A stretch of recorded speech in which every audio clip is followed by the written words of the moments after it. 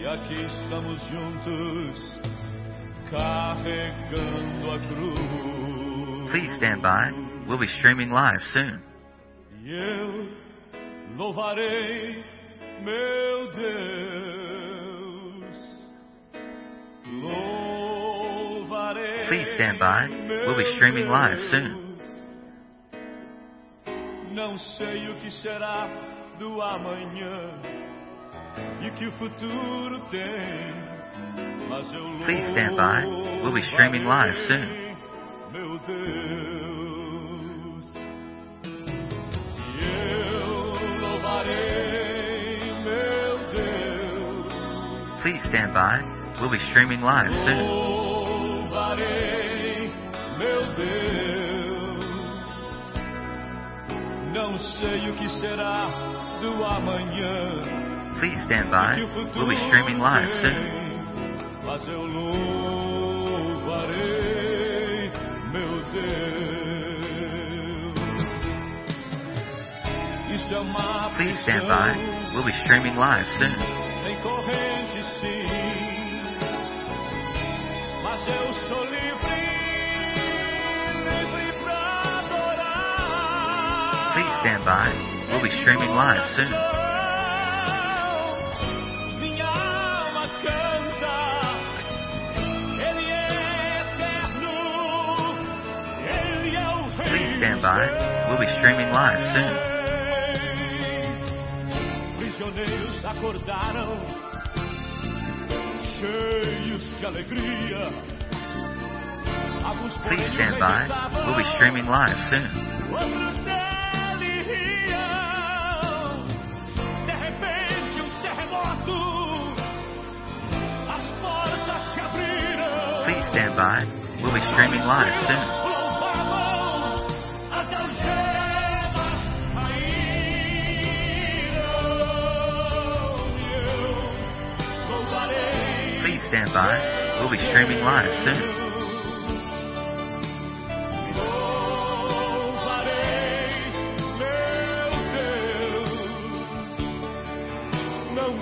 Please stand by. We'll be streaming live soon. E que o futuro tem, mas eu louvarei meu Deus. Please stand by. We'll be streaming live soon. Louvarei meu Deus.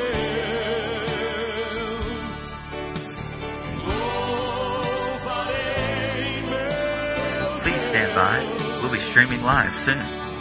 Não sei o que será do amanhã e que o futuro tem, mas eu louvarei. Please stand by. We'll be streaming live soon.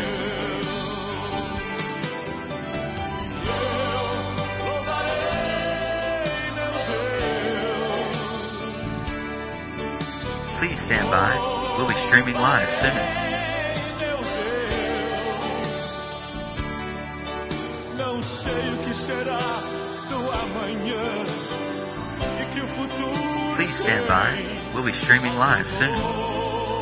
Louvarei meu Deus. E eu louvarei. Please stand by. We'll be streaming live soon.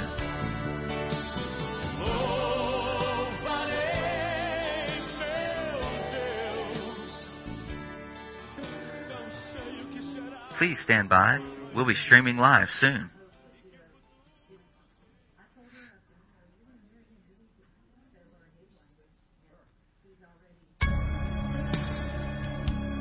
Please stand by. We'll be streaming live soon.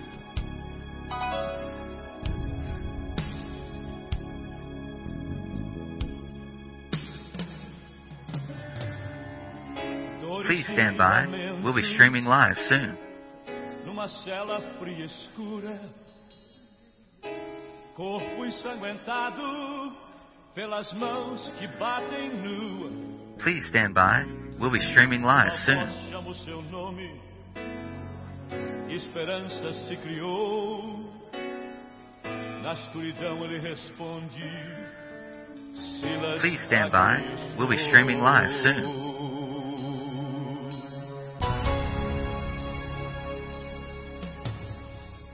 Você sabe, irmão Silas, Please stand by. We'll be streaming live soon. a morte esteve perto e eu só tenho dor. E quando abri meus olhos, Please stand by. We'll be streaming live.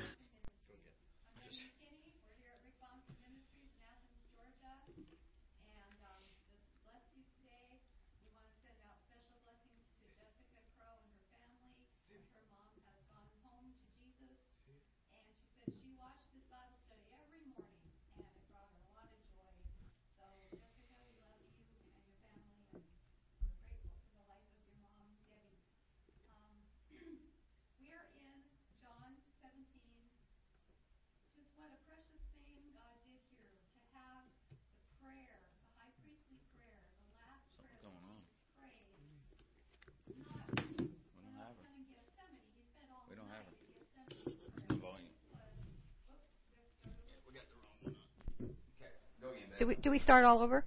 Yes. Oh, we're starting all over. We had technical difficulties. I'm Betty McKinney. We're here at Rick Bonfim Ministries in Athens, and good morning to you. Glad you're with us. We are in John 17. This is the longest recorded prayer of Jesus. And I'm so thankful the Lord had it written down in His Word so we could get a glimpse into what perfect prayer is.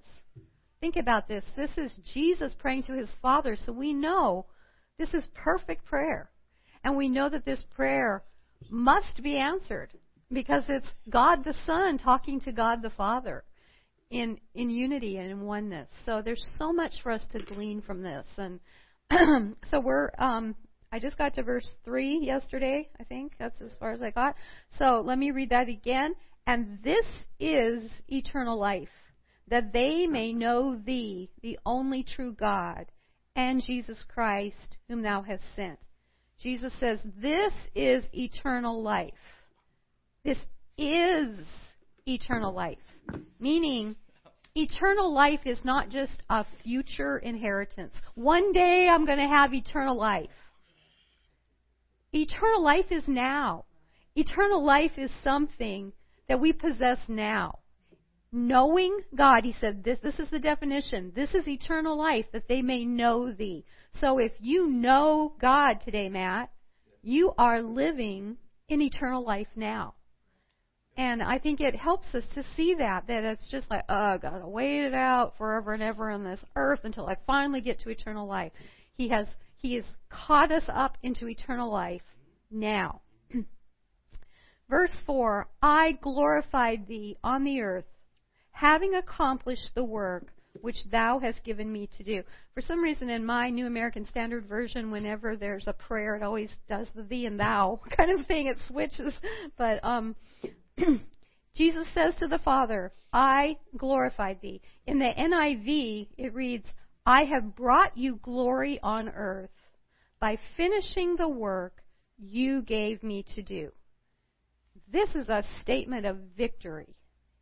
Jesus, after everything He's been through in His life, even from having to run to Egypt as a child because Herod was out to kill him, being rejected in his own hometown of Nazareth, being rejected by the average person, by the religious leaders, by everything he knows he's about to go through, he proclaims, I have brought You glory on earth by finishing the work You gave me to do. I see here Jesus calling forth, okay? Because, first of all, He says, I've done the work You gave me to do. Jesus' mission was not self-centered or self-directed. Every minute of every day, He was doing God's work. He was in stride. He was constrained by the work of God. And He said, I've done that. What a statement of victory. Then He calls forth, He says, by finishing. Now, He has not yet been to Gethsemane, of that night of agony, where He had to wrestle with His humanity and really make that decision to surrender, to drink that cup. He hadn't been through that yet. He hadn't been to the house of Caiaphas. He hadn't stood before Pilate. He hadn't been scourged. He hadn't been to the cross. But He's already calling it done and finished. Jesus is saying, I've finished it. In his heart, he's already made up his mind. He will finish the work of God. So it's as good as done. And then finally he says, the work you gave me, which emphasizes the supreme place of the Father. And that's something Rick's been talking to us about, is that we can get so fixated on Jesus, he's easier to relate to. He was a human being like us. He walked this earth. And so we can get so fixated on a relationship with Jesus that we forget he was opening the way for a relationship with the Father. And he wants that for us. He wants us to have a relationship with the Father. So he acknowledges the supremacy in the Godhood of the Father. And John 4:34, I think Cindy has that one. My food, said Jesus, is to do the will of him who sent me and to finish his work. Yes.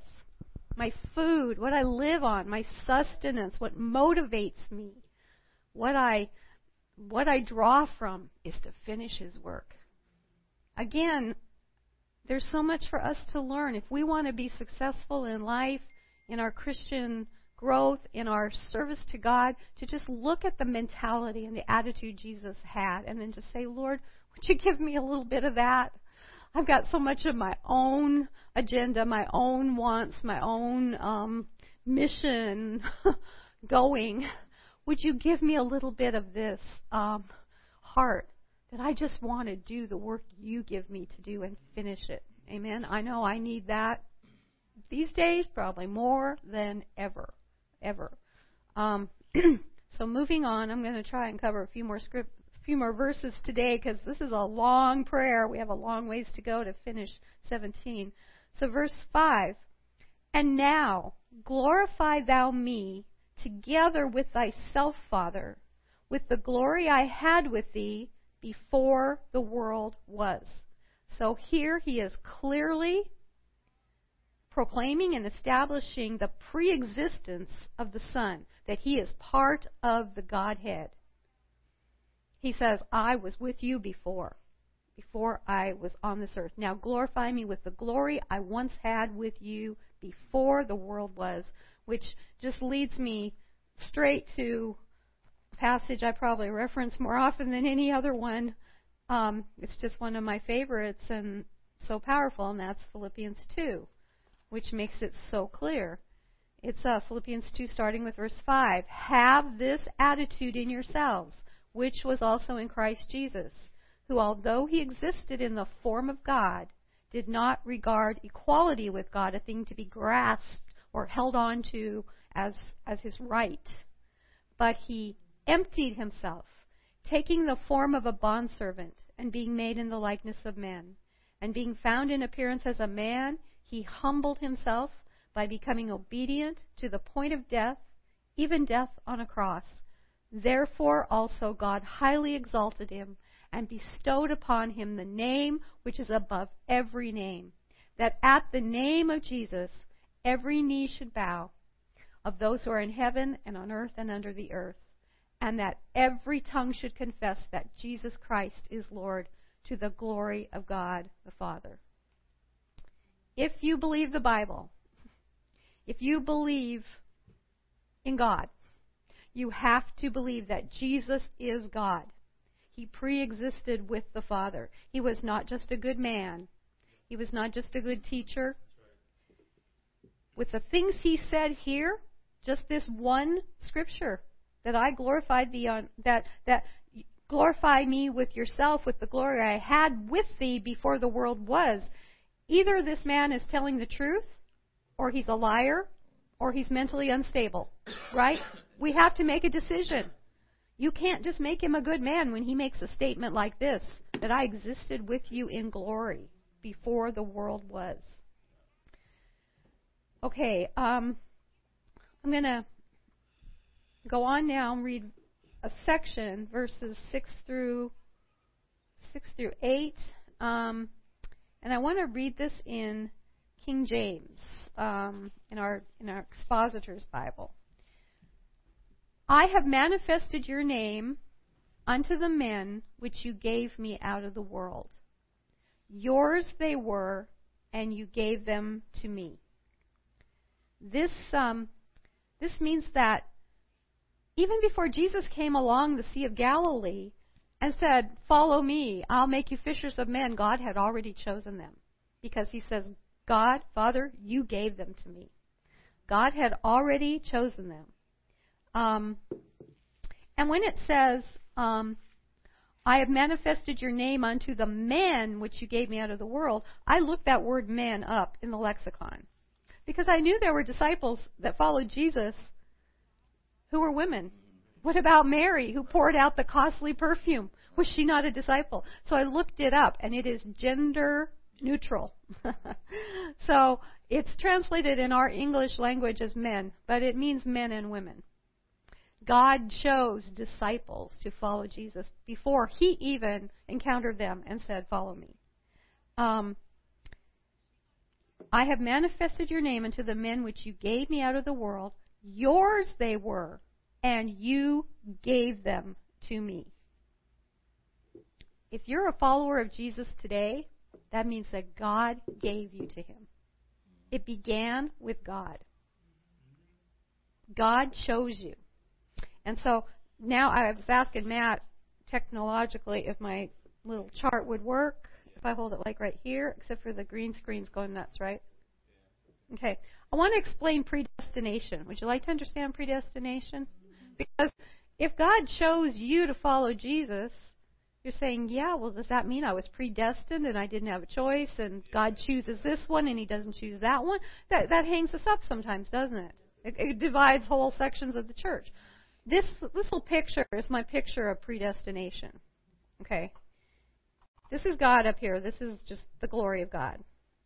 This right here, this little line is time. Time is just something that happens within eternity past and eternity future. Time is just time. But God has been forever and ever and will be forever and ever. So from God's perspective, he looks before time. And then he sees the people. He sees Kathy and he sees John and he sees Cindy and he sees Matt and he sees Frankie and he sees you. And he sees you on this journey. And he calls to you. He says, "I've chosen you. I want to get, you're mine, and I want to give you to my son that you might believe in his death on the cross to save you. And if you choose to receive that gift, then you are saved."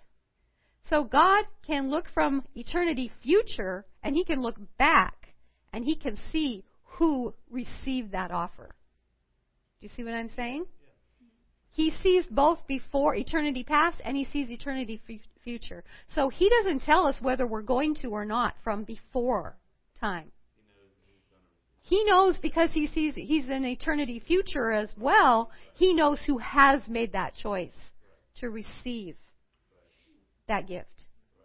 So did he choose you? Yes. But did he force you? Or did he not choose that one?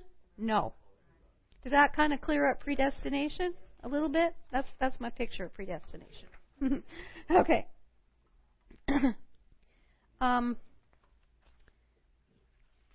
So, going on with verse 7. "Now they have known that all things, whatsoever you have given me, are of you." Like I said, my NSAV, it does the thee and thou. I go over to the King James, it says you. That confuses me, but that's okay. "Now they have known that all things whatsoever you have given me are of you." Actually, the disciples, insensible and full of faults, and yet the grace that loved them spoke of them in these really Jesus is esteeming them. He's validating them. "For I have given unto them the words which you gave me." Over and over again, Jesus proclaims that he was led by the Father in all things that he did, even the very words that he spoke, and they have received them. Does not necessarily mean that they understood them, at least at the time, but they did believe them. And later they came to understand them. "And have known surely that I came out from you, and they have believed that you did send me." And here he proclaims a core belief that even though their knowledge and their belief and their faith was not perfect, they had a measure of faith. So, what's Jesus doing? John, you need me to do something? Yeah, I need you to stay in the middle and not move side to Okay, I guess I'm getting... Rick must be watching. Okay. What's Jesus doing here is he's talking to the Father, remember, this is his prayer. And he's saying to the Father, I've manifested your name. They have known the things that you give me are of you. I've given them everything you gave me, I've given to them, and they believe it. This is grace, because Jesus meets us where we are. He also sees the future, not only where we are, but where we will be. So he's talking to his Father about these men who've been with him and women for 3.5 years, and he's saying, good job, Father, you gave me the right people. They're in a good place. It's okay that I'm leaving because they've got it. Even though we know they don't quite have it, Jesus meets us where we are, and he sees where we're going to be. And that's just his grace, you know. I think about the story. What about Matthew 16? I think about that story when Jesus is with his disciples at Caesarea Philippi. And he asks his disciples, I'm in Matthew 16:13, who do people say that the Son of Man is?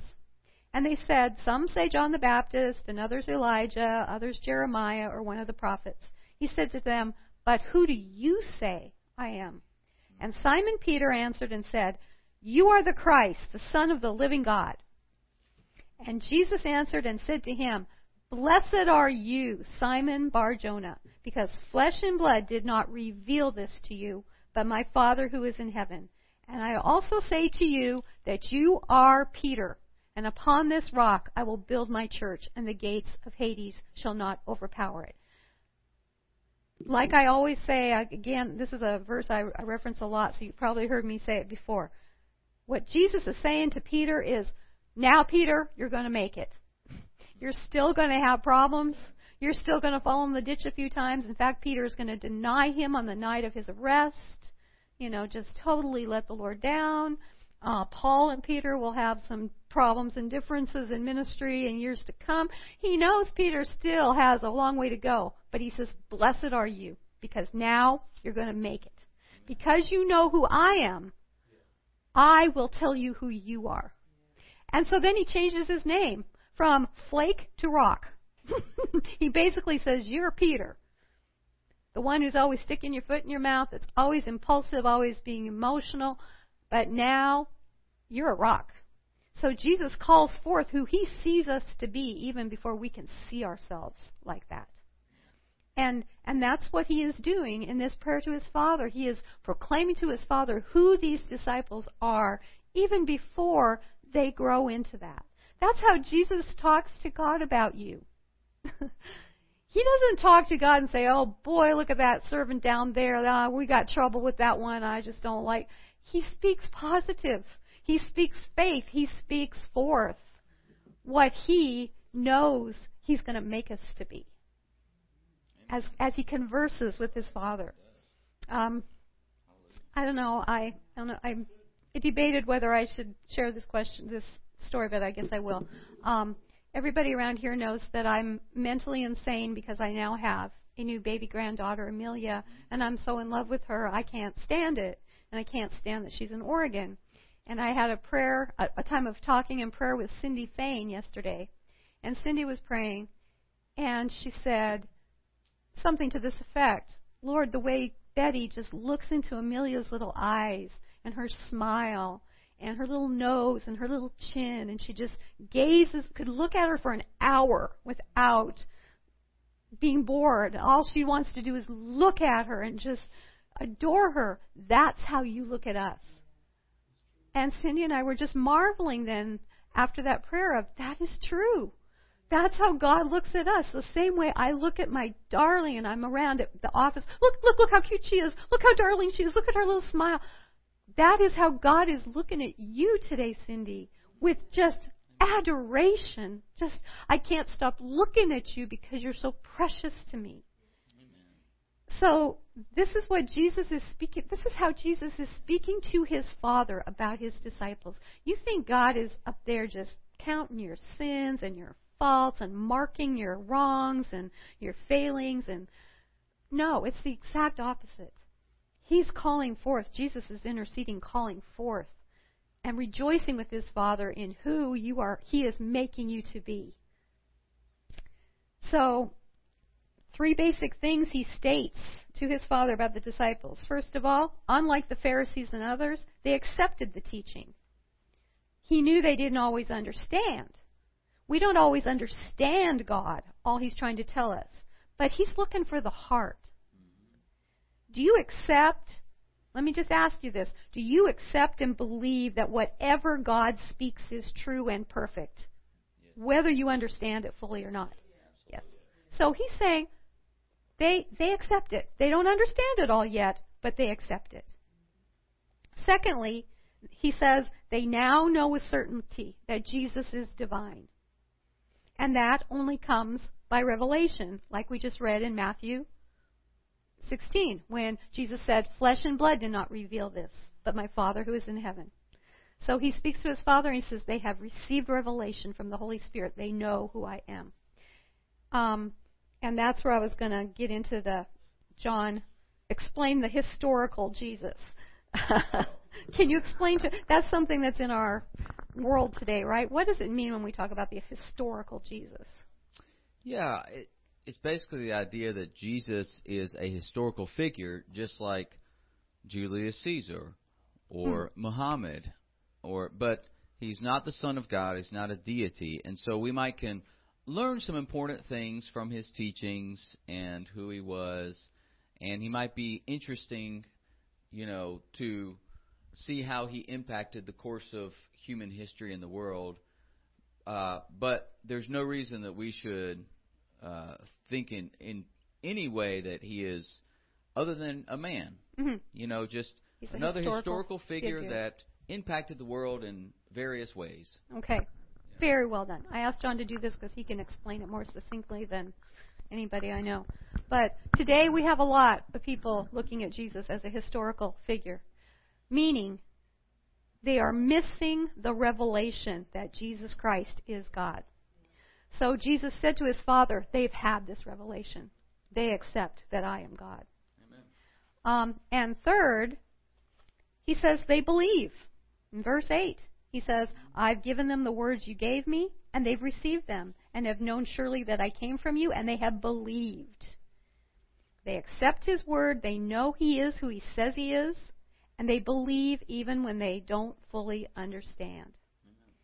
They're on a journey of learning and growing and developing and receiving conviction and changing.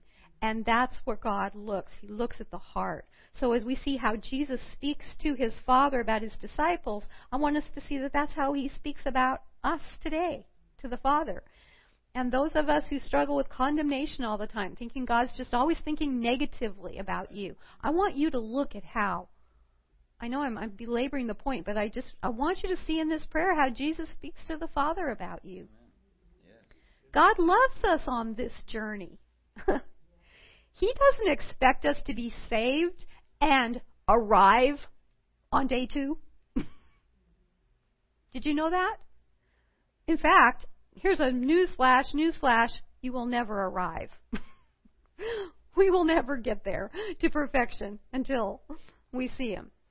But he accepts us on this journey, and he's for us on this journey. He's not against us. I love Jonathan Cahn. And I recently, because Pastor Jeff Belmer was just so amped up about it when we were in Israel, the Book of Mysteries, I decided to get it, and I'm glad that Jeff turned me on to it. And it's just got a lot of cool things. And I'm going to read just a couple paragraphs out of one of the entries. Everything in this world is temporary. It's not the place in which we stay. It's the place through which we journey. And we pass through this world. It isn't our home. It's the tent world. All of us are just campers. Everything in this world changes. Every circumstance, every experience, every stage of life, they're all tents. We dwell in one tent for a season and then move on to another. Your childhood was a tent in which you once dwelt, and then you moved on. Your good times, your bad times, your successes and failures, your problems, your joys and sorrows, your adulthood, your old age, they're just tents. Even your physical being, even that's a tent. Temporary and always changing. Don't we know it, Cindy? The very frailty of it all is a reminder that we're only journeying through. For the child of God, it's the journey home to heaven, the place where we give up our tents and exchange that which is temporary for that which is everlasting. No matter what happens in this world or your life, never forget, you're not home. You're only journeying through. Every problem will pass and every temptation will fade. So tread lightly. It's not the scenery that will determine your life. It's not the circumstances. It's where you're going. Amen? So he sees these men on a journey, and he says, Father, they're good. I thank you for them. They're on a journey. And so then let's finish the next few verses. Let me see if I can get them in, starting with verse 9. I ask on their behalf. I do not ask on behalf of the world, but of those whom thou hast given me, for they are thine. And all things that are mine are thine, and thine are mine, and I have been glorified in them. So again, we made note of this earlier. Jesus draws a distinct line between those who belong to him and those who don't. And here he says he draws a line between the world and those who are not of the world. And he says, I do not ask on behalf of the world. Why does Jesus ask all these things he's asking for his disciples for the world? Well, they can't receive it, right? Because they haven't had revelation. The only prayer Jesus could pray for the world is that it would cease to be worldly, which he has done in the past. His whole ministry was an expression of God's love for the world, for the lost, the broken, the unlovable. And he eventually does pray for the world. In verse 21, he says that they may all be one, even as thou, Father, art in me, and I in thee, that they also may be in us, that the world may believe that thou didst send me. He also prays for the world in verse 23, I in them, and thou in me, that they may be perfected in unity, that the world may know that thou didst send me, and did love me, even as thou didst love me. But he's saying, Father, right now, I'm not talking about the world. I'm asking on their behalf. Verse 11 and 12, and we're going to finish here. And I am no more in the world, and yet they themselves are in the world. Here is Jesus' fervent intercession now, because he is coming to the place where he's saying, I get to leave this cursed world. But they must remain in it, in this hostile place. And indeed, all of them, except for Judas, will become martyrs. They will live in a hostile world that eventually they give their lives for their faith in Jesus. So he says, I am no more in the world. You see how he's already there? You know, this is going to help carry Jesus through everything he's going to go through in the next 24 hours. Because in his mind, he's already out of here. He's already home. That's another glimpse into how Jesus accomplished what he did and finished his course. I am no more in the world, and yet they themselves are in the world. And I come to thee, Holy Father. Keep them in thy name, the name which thou hast given me, that they may be one, even as we are. His number one request to the Father for them is expressed in this verse, unity. Let them be one, even as we are. And he's asking this to come from God because unity is something given. It cannot be achieved. See, what the unity Jesus is praying for here is to be like the same kind of unity that Jesus and the Father have. That is a heavenly thing. That is not an earthly thing. That is not something we can humanly muster up or achieve. We cannot put together an organization and have unity that is this kind of unity. So he's asking for something that comes only from heaven, a unity that exists in the Godhead. And that is something that is attainable only when we give full control to the Holy Spirit. Then he can bring this unity. Finally, I'm going to finish with verse 12. While I was with them, notice how he's already out of here? I was keeping them in thy name, which thou hast given me. And I guarded them, and not one of them perished, but the son of perdition, that the scripture might be fulfilled. I was keeping them. I guarded them, which he still is. Somebody has Deuteronomy 31:6. Read that. We're going to go over a couple minutes because we had technical difficulties and we had to start over. So we'll be 2 or 3 minutes over. Be strong and of good courage. Fear not, nor be afraid of them, for the Lord your God, he it is who does go with you. He will not fail you nor forsake you. Okay. So he says, I was keeping them, I guarded them, and actually his promise is, I will never leave you or forsake you. So he still is keeping and guarding those who belong to him. Amen? He says, except for none have perished, but the son of perdition, meaning Judas Iscariot, that the scripture might be fulfilled. Judas is a mystery to us. And there's, we could talk for an hour and debate, how it is that Satan entered his heart and how he was one of the disciples the whole time, and that's just so much mystery surrounds. But I want to read 2 scriptures that show the prophetic, that the scripture might be fulfilled. That's the words of Jesus. Judas was not able to be kept and guarded from falling away because the scripture had to be fulfilled. Psalm 41:9, and then John 6:70. Yes, my own familiar friend in whom I trusted, who did eat of my bread, has lifted up his heel against me. Okay, that's one of many scriptures in the Old Testament that prophesied about Judas. It's just another example that everything in the life of Jesus was already set prophetically. Even that a friend, an intimate friend, would turn against him. What about John 6:70? Jesus answered them, have not I chosen you 12, and one of you is a devil?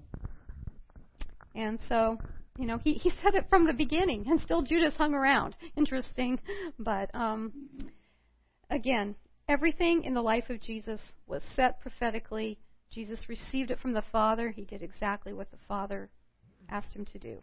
So let's end with prayer. It's hard to know how to stop because this just flows on, but we have to stop.